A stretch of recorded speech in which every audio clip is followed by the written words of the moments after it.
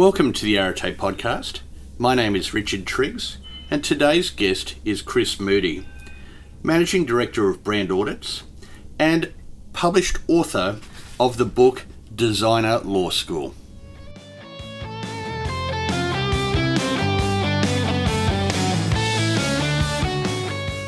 It's great to have you along today.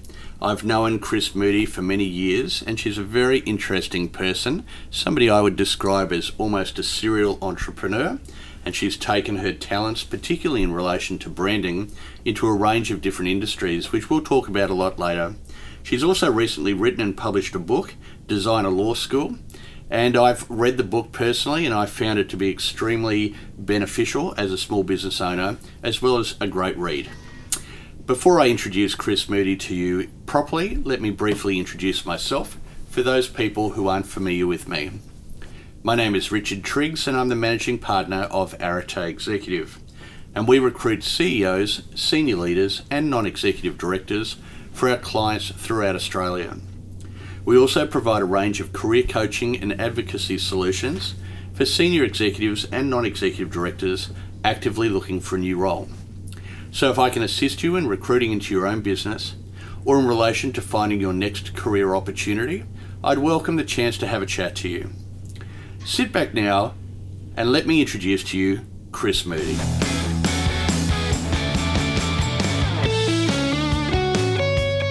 Chris Moody has over 30 years professional experience, predominantly working in the area of branding.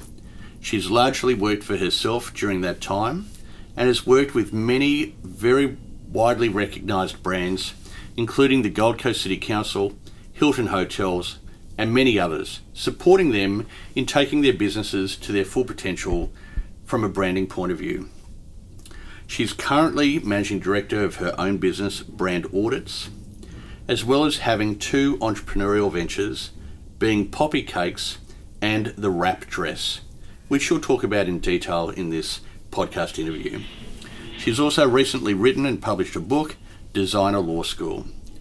Chris Moody lives in Brisbane with her family.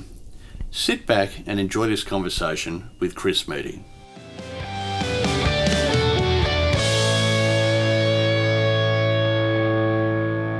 Well, Chris, welcome to the Arete podcast. Fantastic to have you along on what is the first business day in spring Yes. in Brisbane, and the weather is already absolutely magnificent. I was just sitting having a bit of a barbecue yesterday and feeling how lucky we are. The weather's just been superb. We're so lucky in Brisbane. And, we're both bumping into each other all the time at the Brisbane Club. We're Yes. both very active members. Yes. So it's excellent to have you along the podcast. And what I like to do just to start with is if you could let the listeners know, your range of current professional responsibilities. Sure, I've got a few. I've always been an entrepreneur, so people always ask me, what are you doing now? My main role, I'm Chief Brand Officer for Brand Audits, and that company audits brands from a visual perspective against their strategy. And I'm always working in some startups. So, for example, I started the Wrap Dress when I was actually finishing my master's at QUT because I wanted to see how online would work, just having an online product and learning from that. So I always believe that you're better off to learn as you go. But I also, in my past, I started Poppy Cakes in mid-2000s, and also several companies like Moody Design, etc. over the years. So I've basically always worked for myself. Sure. Okay. Let's delve into each of those in a bit more detail. So we'll leave Brand Audits to last. Yes, because that's your main gig. So the Wrap Dress, online selling dresses to professional women. Yes, and that started because I realised I had sold a business and was in between other businesses, and I realised I actually was working so hard, I actually didn't have any hobbies, and I thought I'll start sewing again. I always used to love sewing. I'm not very good, but I used to love it. And I thought, a few of my girlfriends said, I'd like to do that too, so I started a corporate sewing group called Stitch and Bitch. Right. And basically the girls would bring their Berninas over on a Saturday once a month, and we'd basically stitch and a bit of bitching. Right. And it was a great escape because I think you need your hobbies for your creative side. Sure. And I started, my very first thing I made after all these years was a wrap dress, because there's no zips, there's no buttons, you can tighten it, you can get away with a lot. And I used to wear it, and people used to say, oh, where did you get that from? And I thought, I'm just going to register the name. And of course, then one thing led to another, and I thought, I'll just do a little bit of a online store, blah, blah, blah. And because I had no idea about online in that for selling garments, I had no idea about how to actually manufacture garments, but I never had problems with joining the dots. Right. I know how to ask questions. I know how to build a brand, and I actually literally had it up and running in about a month. And so, have you now? I can't imagine making all the dresses yourself. No. What I did was how I worked through it was very slowly. So I made them myself. I wore them myself. I knew all the problems with them. I found a local dressmaker. And we got rid of all the problems. I wore them. I tested fabrics. I went and saw all the suppliers of fabric in Sydney. I wanted to have a good quality. I knew it was all about the fabric. I also wanted to create my own design. So I needed fabric that was washable and wearable, breathable, but could actually be printed on as well, because I knew from my research that's where you can actually get your intellectual property. Okay, right. The wrap dress is a generic name, so I knew that you could be known for your prints. And so I found just fun talking to the right people. Then who do you know? So when I got the patterns, etc., when I got the design right, so I adjusted things I didn't like. And I actually called my girlfriend and said, come on over, have some cupcakes and cup of tea, and I got them to try samples on. I didn't tell them why, but I wanted to see different shapes and sizes. So I did a lot of prototypes, and once I got it right, I then talked to someone and said, oh, do you know who can do digital patterns, etc. My model was purely to show people how you don't have to have any money. So someone would buy a dress, so you buy a dress and it gets made. And in the early days, it was about when someone would buy a garment, I was so excited because it meant I could get another digital pattern, could buy some more fabric, etc. And but I worked very closely. I knew from other businesses I had, you've got to work very closely with the people that can help you, because I didn't have that fashion background, so I was relying on it. So I just asked questions from the agents for the fabric. The fabric's made in Italy. I found someone, I said, well, who buys all your fabrics? You know, who's your biggest purchaser? Because I want to get these dresses made. And I knew because it's a knit, it's hard to sew. So I found someone that actually does swimwear. Okay. So I was looking for someone non-competing. I wanted to get them made here. Because I could keep an eye on them. Now they can go anywhere, but made here and do all my sampling here and then over to China. But it was great because the skill of actually not knowing about an industry actually helps you, because you're not blocked by what you know, if you know what I mean. You just go, well, I want to do this. You've got a vision, and you find the right people to come on board. But also you can learn without having to make a big, hoo-ha about it. You can just make the mistakes. There's no one else to tell. You just go, oh, well, I learnt from that, and you move on. So it was a great. Okay. It was a great experiment to do and to do it in that way. Right. So that's a wrap dress. What about Poppy Cakes? Well, Poppy Cakes, I closed that store because it had done what it wanted to do. We needed a break from it. It was 7 days a week, and it wasn't really. That was a really good lesson in. It was a great business, but we're not the people to run a shop. I was actually in New York, saw Magnolia Bakery, very famous in Sex and the City. And I thought, oh, we could do something like this because I don't cook, but my husband does. And I knew that our cupcakes and cakes were really well known at the school tuck shop at New Farm. Okay. We couldn't do tuck shop, we would supply the cakes. Yeah. And the reaction we got to that, I thought, we're onto this. So I rang my husband, I was in New York, and I rang Theo and said, we should do this. So again, I see ideas and I don't just talk about that, it'd be a good idea. I actually test the water and we actually opened Poppy Cakes because of that. But in hindsight, what I would do differently now is actually do a startup with the aim of exiting. Right. So I love the building and the idea and the seeing a gap in the market, but then going, that's great. What's new? What's next? At the time, Poppy Cakes was very well known and awarded around Brisbane. Very. We won a lot of awards. We also had so many people. Like, we've still got followers now, and Thea occasionally comes out of retirement and makes cakes. Right. So he still gets the occasional thing, but we got to change that model. We've still got an idea up our sleeve about what we want to do there. Okay. In the online space, but so it was time. Thea wasn't that well.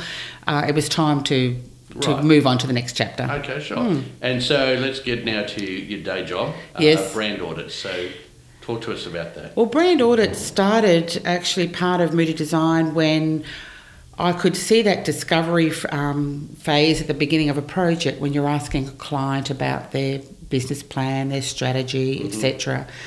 Often that material was in folders and books and things like that, and you'd interview the CEO about his vision.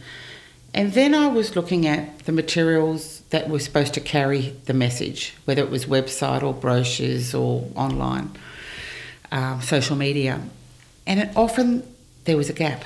Right. Well, there was always a gap. Mm-hmm. And I'm thinking, what's happening in the translation? Mm-hmm. And often the CEOs and the senior executive team would hand over their written words to external marketing teams or internal, it doesn't matter, but it was lost in translation. Right. So brand audit started really as an offering within Moody Design, and which is what I often do. I see an idea, I'll test it within the safety of the bigger organisation, and then when I know it's ready, it breaks off. The other thing I want to do was when you have design in your name, people think for some reason that you're in fashion, which is really funny since I've got the wrap dress. But something about design, you're an interior designer or a fashion designer, that didn't sort of see it that it was corporate or communication design. So I wanted to create an organisation where the name said what I did, basically. So, and brand now is everything. Brand's becoming the big thing because it's so intangible. It's and to make your products and services tangible, your brand and your identity is so crucial. So I spun it off, and I love that space of working with internal teams or working with the client's external teams, and with the client, not to say you've done this right and you've done this wrong. You benchmark, you see where they are and where they want to go, and you look at the gap, and basically you create a pathway to really make sure that organisation is actually visibly looking like the firm they should be, and where they want to go. So it's more important now than it ever has been. Okay. So. And I noted from reading your overview document that you're working in the personal brand space as well. And that one's a fun one. I've got approached by, actually how it all started was I had completed my master's. My master's research took 6 years, and that was in the brand space. So it was about retail brands. So I looked at the retail space in Australia. So I interviewed CEOs for that. They had to be headquartered in Australia. About what was it about their space that they could differentiate their brand. So how did they do it to compete against the obviously influx of overseas brands coming? Anyway, I finished my master's and I sort of went, well, what's next? So I actually used my brand audit tools on myself. And I just, as independent as I could be, I'm a little bit biased, but what I did was I basically just used the tools.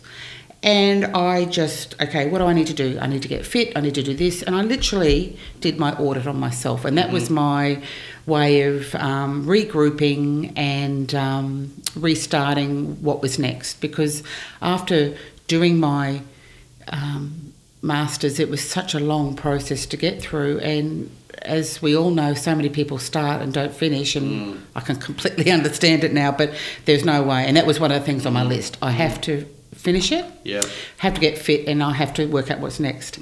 So what I did was I did finish my master's, I did graduate, which is great.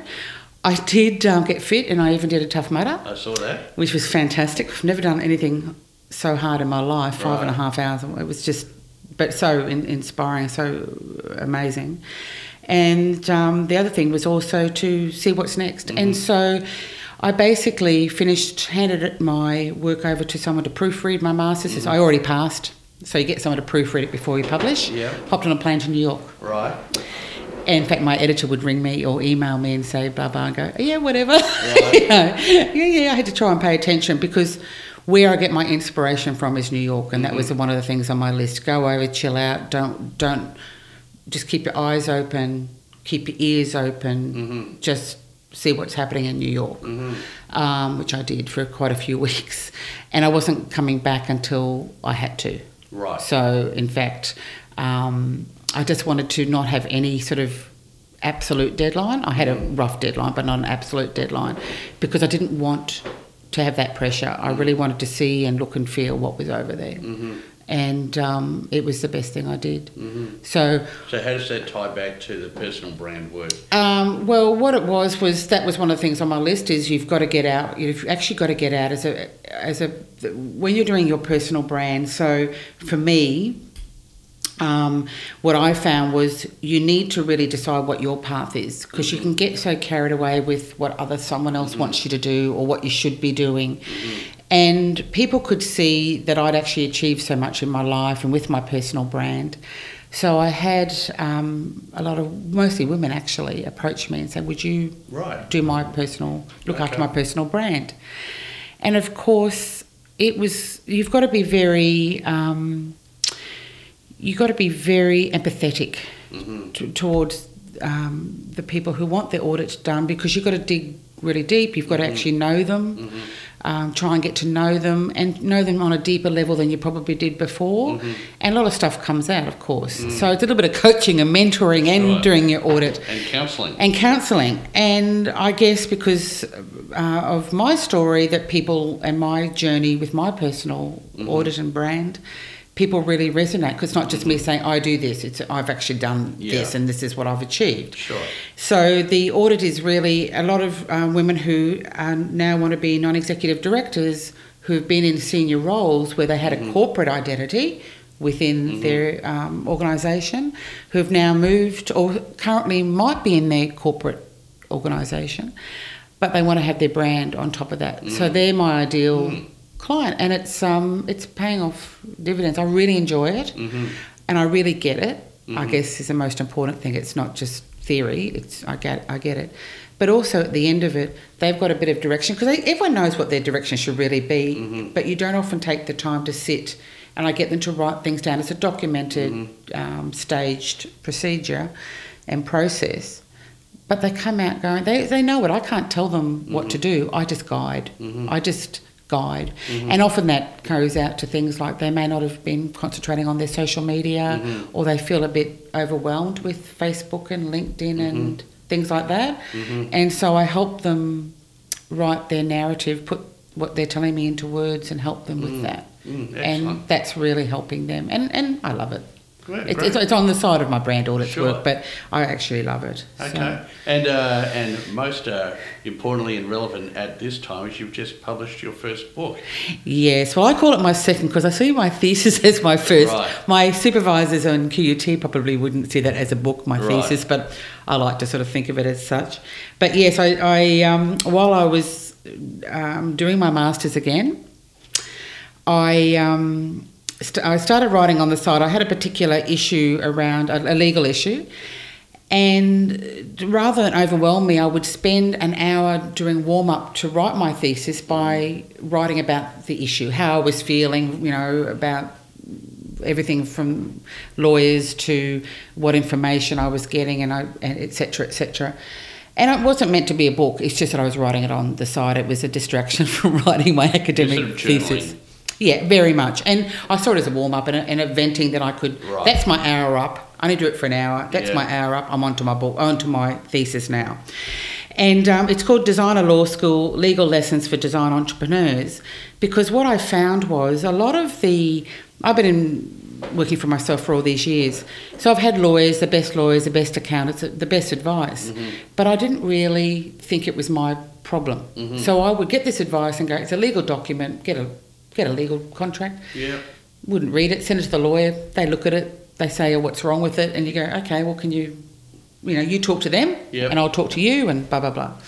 But what I didn't realise was, I didn't appreciate the fact that you should read everything in absolute detail, and if you do not know it, ask. So don't feel intimidated, and also getting the right advice is really hard. Not all lawyers are the right people for every matter. The good ones will send you somewhere else, but often a matter might be taken by them that's not the right lawyer for you. But it all comes back to, it's not about lawyers in this case. The book, I actually interviewed lawyers for the book, but I asked them the same 10 questions around how do you find a lawyer, how do you prepare, as a client, how do we prepare to come to you to get the best advice, with the outcome being the best outcome you can get. So it might be, yes, you should do this or don't do this. But whatever it is, it's actually making sure you've got a good working relationship. You're not intimidated by the lawyer, but also that you're speaking the same language. Because often, I don't even know half the time what those lawyers were talking about, because it was just a different level. Unless you'd done a law degree, really, you couldn't understand it. So I have a simple approach in this book where we just go through different things, and it's broken into lessons. So I talk about things like, your needs in a nutshell. How do you find the right person? How do you shortlist? How do you actually work with them to get the best outcome? And it could be anything from an employment contract to a leasing document to any contract of any sort, right down to legal issues with a partnership or whatever. The same rules apply. It's particularly aimed at design entrepreneurs because we've got an idea, we just want to do it. Yeah, although I must admit, having read the book, I'm not in the design space, I'm in the recruitment space, but as a small business owner, what you talk about is completely applicable to my business as well. And I think that's what I realised, even though the title's got design entrepreneur in it, the fact that it's actually for everybody, I aimed it at that because it's got some, I think more than anything with the entrepreneurial space, you hear the words innovation, entrepreneur. I just thought that is the right title for this book. My next book I'm going to interview designers and talk about their experiences. Right. So this one was about my journey and my interviews with lawyers. And in fact, the biggest feedback or the most positive feedback I've had is from lawyers, because this is great for them. Sure. It's great for them to say, client, read this. Yeah. Because it helps, if you can actually get into their psyche and actually work out what do you want to do. Forget about legal issues. What do you want to do? I want to do this. Who is the best person to see? This person. How do I actually talk to them about my matter without being a lawyer, but still get the best outcome? And how do I ask questions along the way? So I even allowed in this book in the back, I've got notes, 4 pages of notes, because I want it to be used as a book that you go, oh, I'll remember that for next time. Yeah, well, I think that's exactly the same with my book, Uncover the Hidden Job Market, in that if a candidate approaches me, a senior executive looking for a role, I say to them, read my book and then let's have a conversation, because, and I can completely get a lawyer saying, read this book, because then when you do actually sit across the table from me, we'll be able to have a much more effective and strategic conversation than me basically having to start from scratch. That's excellent. And clients love it. I mean, the lawyers love it because they see that this is actually meaning that they can be more time efficient with their clients. I mean, every matter's different. There's no cookie cutter, but it also allows them to be, their clients can ask them questions. They've got to get a better outcome. They've got to be happier clients. So, but because of this, because I had to do so much legal work on my own for the last few years, and then I wrote the book, I actually thought, well, I'm just going to push this a little bit further, and I'm actually studying applied law at QUT now. So not only did it help me, and the book's actually been fantastic to help other people as well, it's also given me a different direction. I don't intend to practice law, but I just want to know a lot more about it. So mine's more about applied law. I know a little bit about a lot. I'm very, very dangerous now from a legal perspective.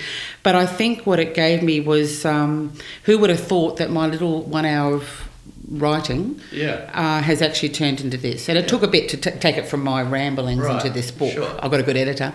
I want to have something I can grow for the next, so that the next book will have more lessons. Fantastic. So. Well, we've talked a lot about where you're at now, but why don't we go back and just delve into the past And tell us about, where you were born and your early life, mum, dad, brothers and sisters, etc. Okay, well, I was born in Brisbane. Okay. I've lived in Brisbane all my life, actually. Travelled all over the world, but lived in Brisbane all my life. Mm-hmm. One of 6 children, so I'm the second eldest. 5 girls, 1 boy. Wow. Yes, I know. Boy. I know. In fact, people used to ask me at school, "You're Catholic?" I didn't know what that meant in year 1. But, so six children. So in fact, same as Dad's family. 4 girls, a boy, then a girl. Right. And what did mum and dad do? Our mum was actually a flight attendant. Okay. And then, before she was married, that is. And then Dad was always working for himself. So my father worked for his father. Okay. In what sort of industry? Meat exporting. Okay. In fact, and I think at Grandpa's day it was a broader export market, but Dad narrowed it down to meat in the city, in Ryan House, which is where the Gold Tower is today. Okay. And I remember as a little girl actually going to work with him, because she used to work Saturdays, Okay. I think till 12 or something, even in offices. Yeah. And, so I basically went to Nunda State School, then on to Clayford College for my senior years. And when I was at Clayford, we moved into Ascot, so I grew up in Ascot. Uh-huh. And then I moved to New Farm for my first property. Right.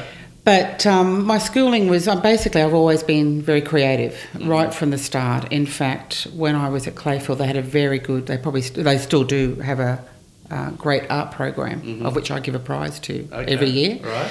But we were really encouraged, because I didn't see art as a career. I don't think my parents did either. Yeah. But normally when you go to a private school, often you are pushed towards a different degree. Sure. And at that stage, to go to Queensland College of Art was really difficult to get into. It was the prestigious art college. It was at Seven Hills? Yes, it was Seven Hills. Yeah. Originally it was at QUT, by the way. It was A Block, QUT there. Right. They pushed them out to the suburbs. Right. Anyway, I got in, and there's actually 4 or 5 of us from Clayfield College that went. And what was your medium that you liked to work Well, I did graphic design, so I don't know what it was called then. It was called something else, but it was a graphic design thing. And I got there and I thought, wow, it was so hard to get into. Really competitive, and I hated it. Right. I hated it. I don't know whether it was straight out of school, whether it was, at school I was the big fish in the small pond. At QCA, everyone was good. Right. Everyone, clearly everyone was great.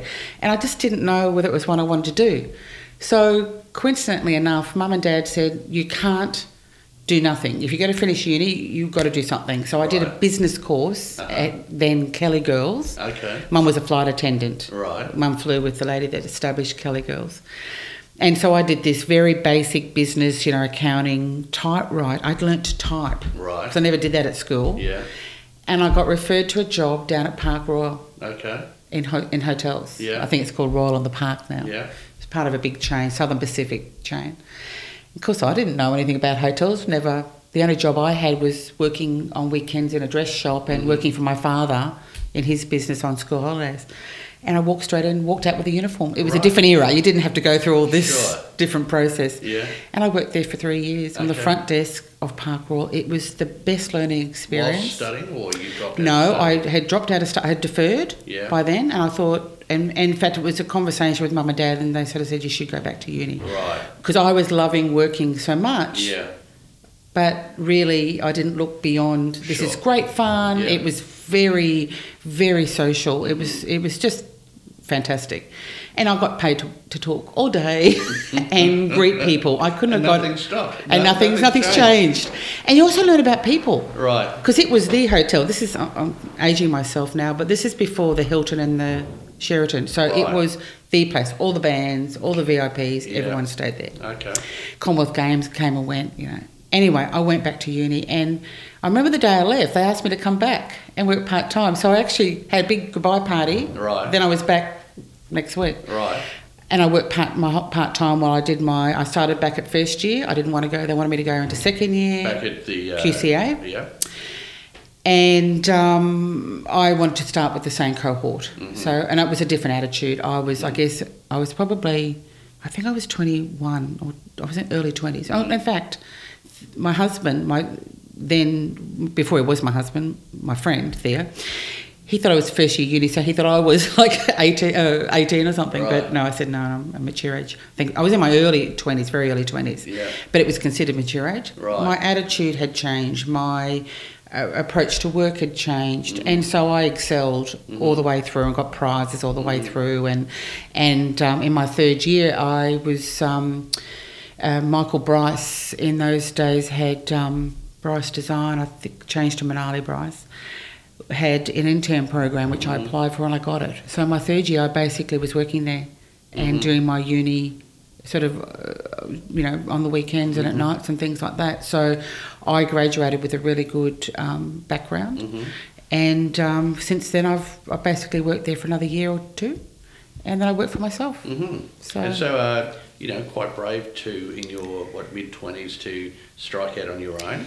I was doing it when I was at uni too. Right. Yes, but I was never afraid of that, Richard. I think, when you come from a family that everyone works for themselves, it's not a fear.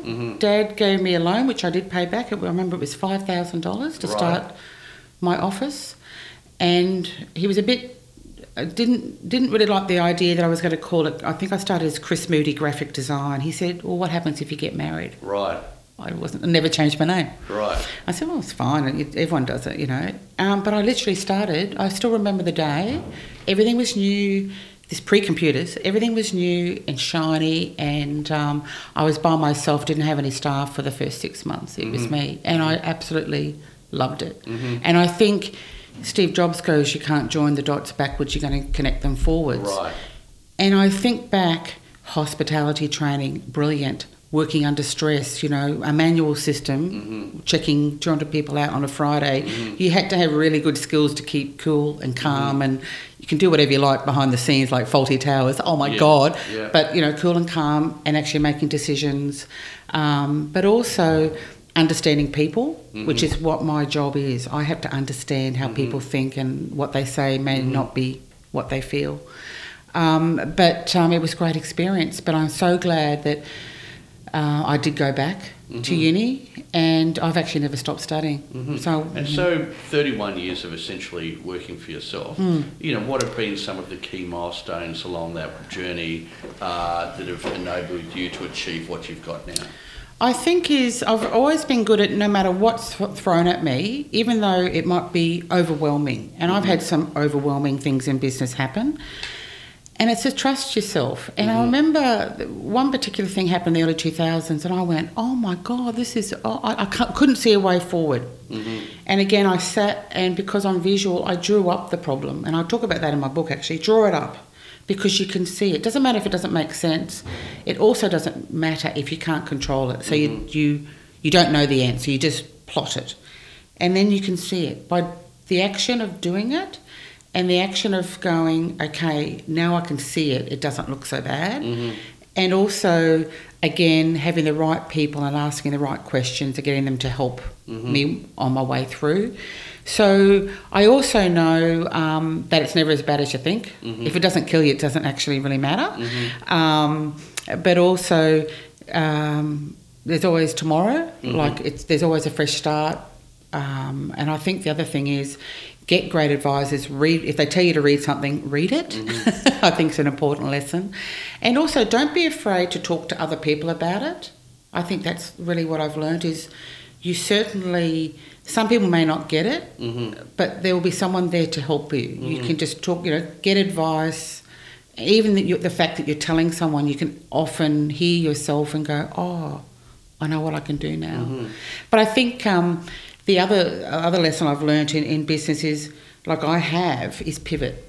Just because you're good at something now doesn't mean it's always going to be, there's always going to be a market for it. Yeah, well, I know that whilst you've worked for yourself for that long a period, your business has always been through a number of different iterations. Yes. Moody Design, then Design Agenda, then Moody Brand Advisors, etc. Yes. So what have been some of those pivot moments that are, what's been happening in the environment to make you go, okay, I need to change now? Well, one, I haven't stopped studying, so I've always had the luxury, I guess, in a lot of ways, of having formal academic study. And that wasn't to get degrees, it was to have a space that was 3 hours at night at QUT, for example, that was mine. It was a luxury of going, this is my learning time. Yeah.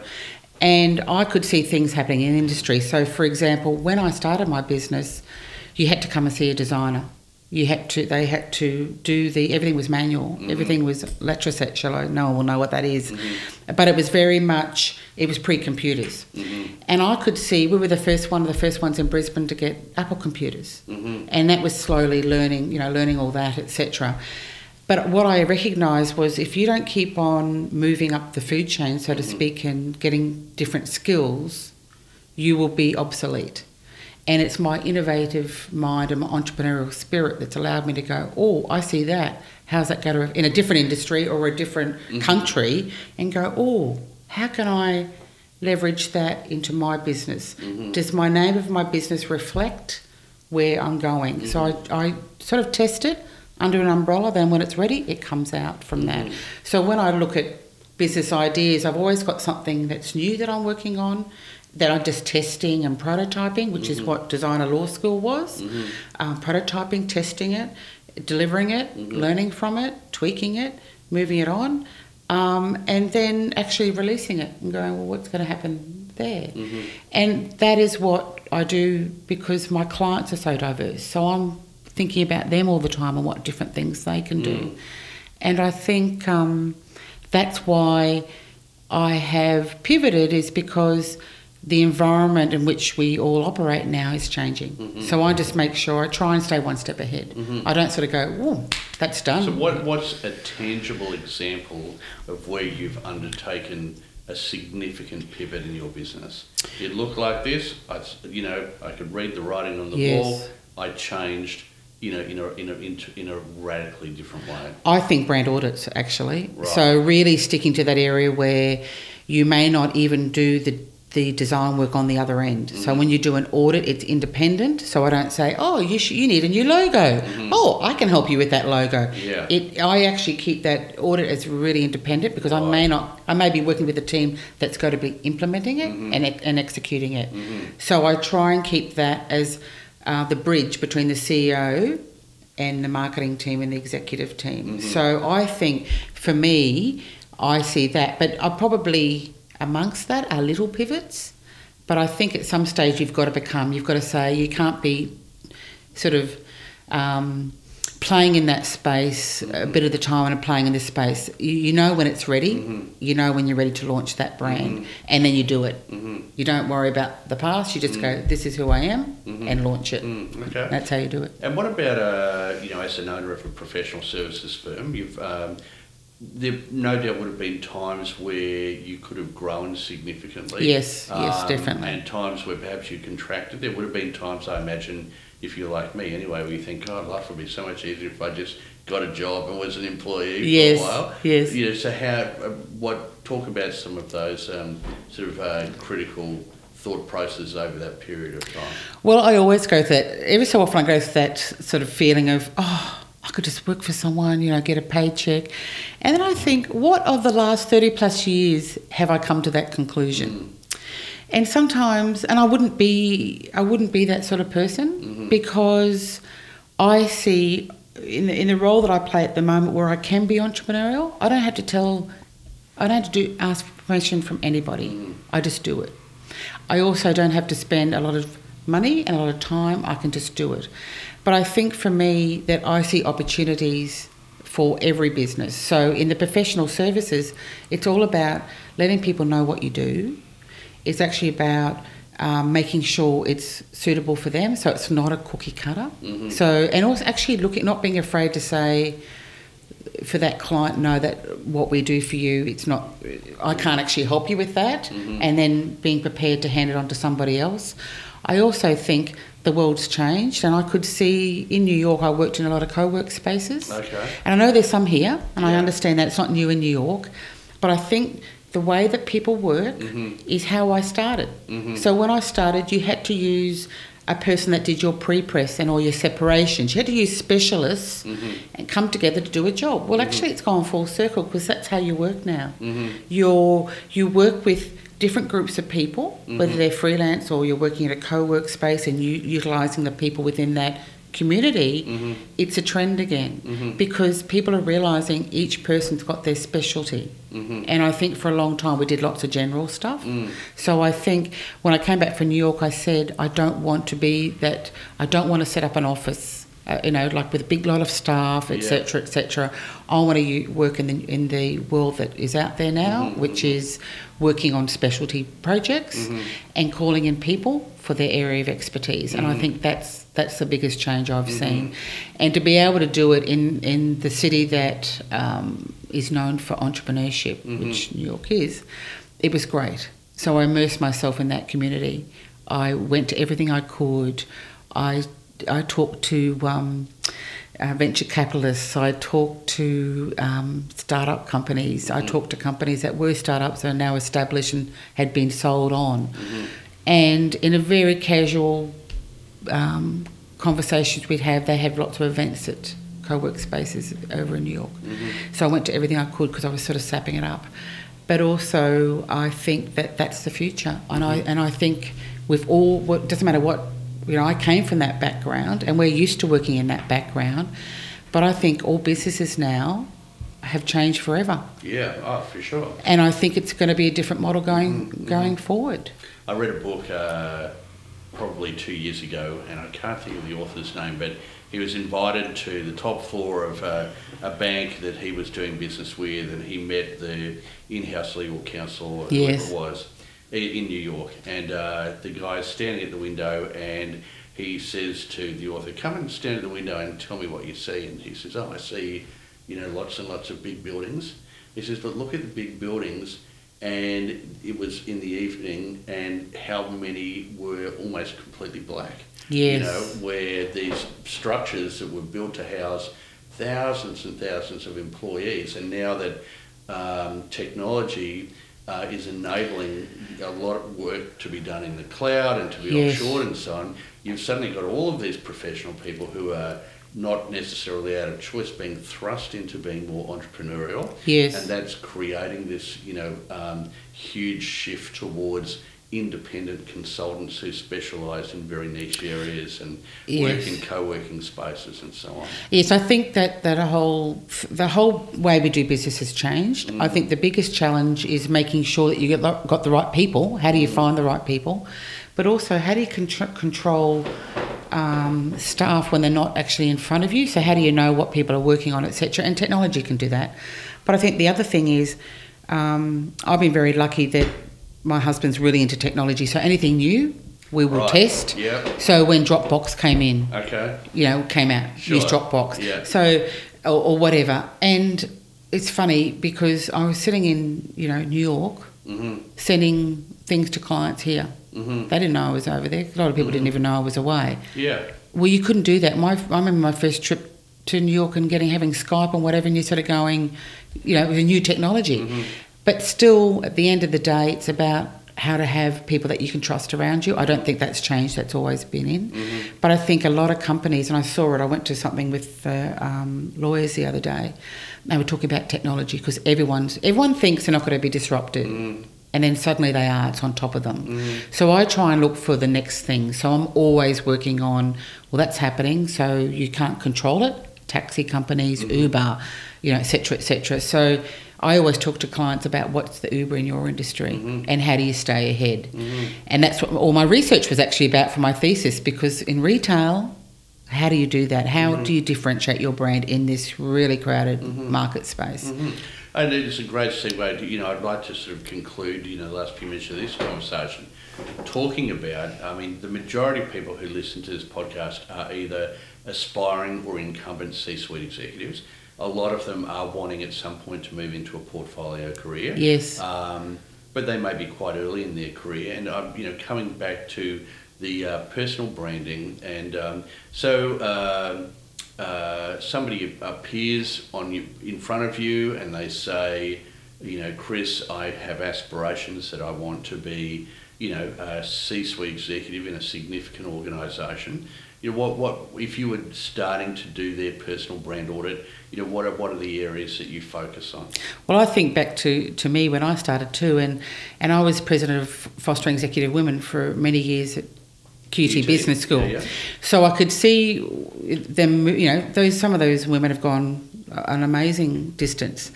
And I think the most important thing is you really don't know what's going to happen in the future. Have a plan and revisit it. So if someone came to me, and the first thing I say, show me your CV, show me all the tools, and everyone's got them. Yep. But often they're vanilla. Mm-hmm. And often I listen to, the other podcasts of people that you've interviewed. It's the rich tapestry, shall I be cliche, of their background that makes them the person they are. I couldn't agree more. So when I do personal branding, I look for something within that person that is only unique, that gives them their personal story. Because in brand, that's what you're doing. You're telling a story, and it's an authentic story. And so I try and dig down. And someone said, I actually gave a talk just recently about personal branding, and I said to this group of women, actually executive women, that I actually go and visit your wardrobe, or I get you to bring your clothes, and they go, why? Right. I said, I'll tell you when I see it, because they don't. I think because everyone thinks they have to be a certain person, and I've been through that. Early in my career, you sort of think you have to, wear certain suits, act certain ways, whatever, and you realise, I guess maybe it comes with age, that really people want you, people buy from people, people trust you, but you've actually got to be professional, but you've got to show your personal brand, and it's unique, so people remember you over everything else. And I think try and dig into those resumes. They're almost the same now, aren't they? 1 or 2 degrees, continuing education, varied. So digging down. So some of my clients have had a music background. Some of my clients have had amazing international, Hong Kong, amazing stories.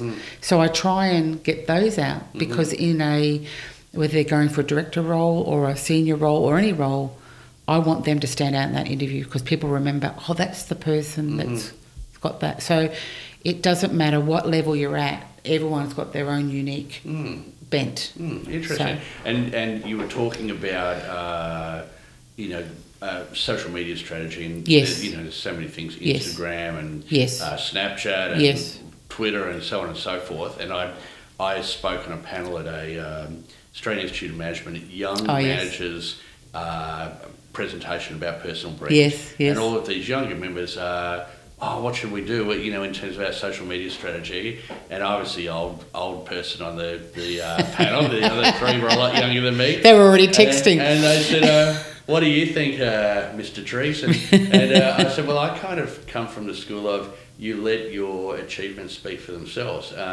Rather than worrying about, how many Twitter followers you've got and so on, just do your job well and under-promise and over-deliver, and allow that to be your brand. But I suppose the reality is, for a lot of people, you have to start to accommodate the social media elements. And for the majority of people who are more advanced in their careers, like me, I post to Twitter, but I don't get it at all. I don't use Instagram. I only use Facebook for, my personal stuff. So how do you educate a 40-something-year-old about how to not only get the technology but embrace it? Well, I've got this great diagram which I can't show you because we're just talking. Right. But in the centre is what your brand is. So that's your platform, shall we say. That's your why, actually. Yeah. That doesn't change. So today it's Facebook, Instagram, whatever. It doesn't matter. They're all tools. So whether it's a brochure, whether it's your website, it doesn't matter what the tools are. Get your story right. So when I'm talking to non-executive directors who never use social media in their life, they think Facebook's for putting your holiday snaps on, if at all, or they've heard terrible stories about it. I used to say it's another platform. So, for example, I know I actually do a template for them and we work through it. What is their story? What are the 3 things that they stand for? How do we talk about that? What we do, what we actually talk about, and what we don't talk about. So even commenting on maybe political things, which I don't do, I've got certain things that I don't talk about.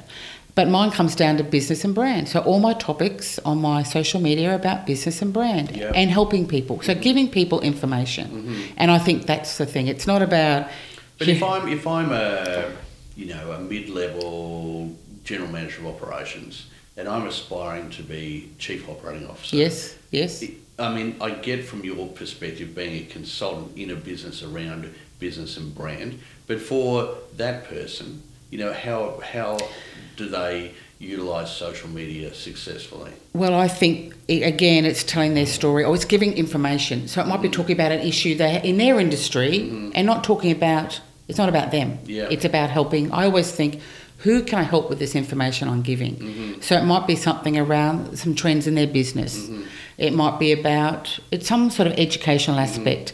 I think too, like people like Don May from Domino's, and I know that's his direction because of his company, but he sits in that bracket, you know. Right. What a and you know, success story. what a success story. So I sort of figure, there's something happening there. Yeah. So clearly he's not.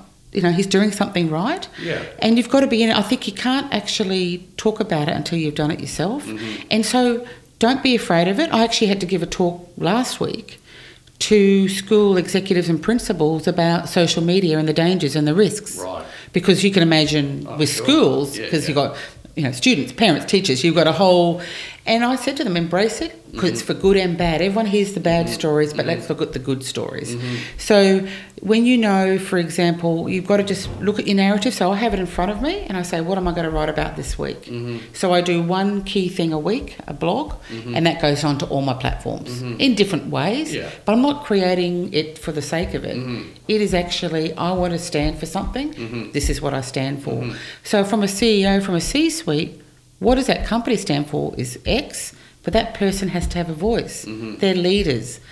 The social media is a leadership tool. You're not going to be there going, here I am having a great time surfing. Yeah. That's for your private. So I've got brand audits, designer law school, the rap dress, they're all separate. And each time I do a post, I think, okay, I'm on this side. What am I talking about in this context? So it's very, very planned. But again, it's not just about, I'm doing this, I'm doing that. It's actually about, here is some information I think can help other people. Excellent. That's the difference. Well, certainly, you know, for people who are listening in who, you know, might have an appetite to talk to you about their personal brand, Yes. we'll put the appropriate links in the show notes. So Excellent. I'm Thank sure you, you'd be Richard. happy for people to reach out to you Oh, via LinkedIn. anytime. And so just looking to the future now, you've published your book, you're doing your law qualifications. You know, in 5 to 10 years' time, what do you think you'll be excited about doing? I think I'll be excited about something in the designer law school space, helping people who are working with entrepreneurs or are entrepreneurs, being that bridge between what they need to know and not getting them bogged down. Entrepreneurial spirit can't be bogged down by a lot of technical stuff and legal stuff. Yeah. But they need to know about it. So that bridge between helping them, I see myself still in that space, but more towards the designer law school space. Right, So. and remaining firmly footed in Brisbane or broader aspirations in that? Why I've remained in Brisbane is I've done all my work from here. I've done work in Oman, I've done work in Chicago, I've done work all over the world. And that's from Brisbane. So my staff have always been in Brisbane, for example. So I'd like the lifestyle of Brisbane. But if I got a call tomorrow from New York and said, come over, I wouldn't mind doing a couple of years offshore. Yeah. But New York, it'd have to be New York. If you're listening, if you're in New York. But it's just a mindset. So I know I can work anywhere in the world because of technology and because of the way I work. So, Fantastic. And just to wrap things up, because I know that you've got a busy day ahead, when you're not working or travelling to New York, what other things do you like to do to keep you fresh and, you know, the petrol tank full? How do you enjoy your leisure time? Well, I do the same things I do here as I do overseas a lot. I like going for great coffee. I also like going to art galleries. I like doing all those sort of things. But I also just spending time with friends and looking at new things. So over the years, I always have something I've never tried before. I go, what can I do that I've never done? Right. I've done surfboard riding, learnt to surf. Not very good.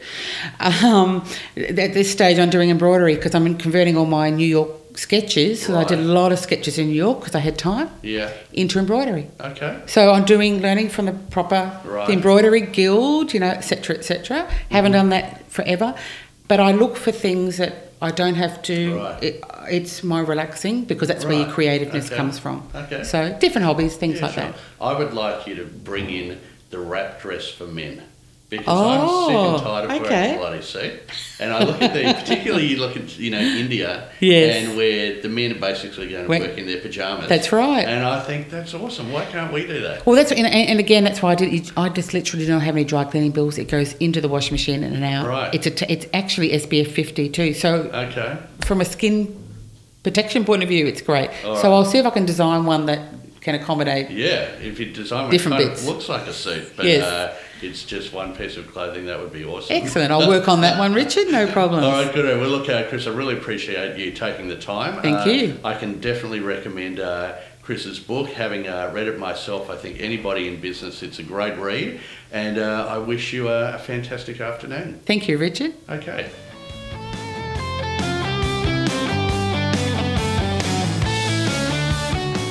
Well, thanks again for joining me. I hope you have lots of interesting things to occupy your days ahead and you get out there and achieve fantastic results. I look forward to having you along for future episodes of the Arete podcast. And in the meantime, have a fantastic week.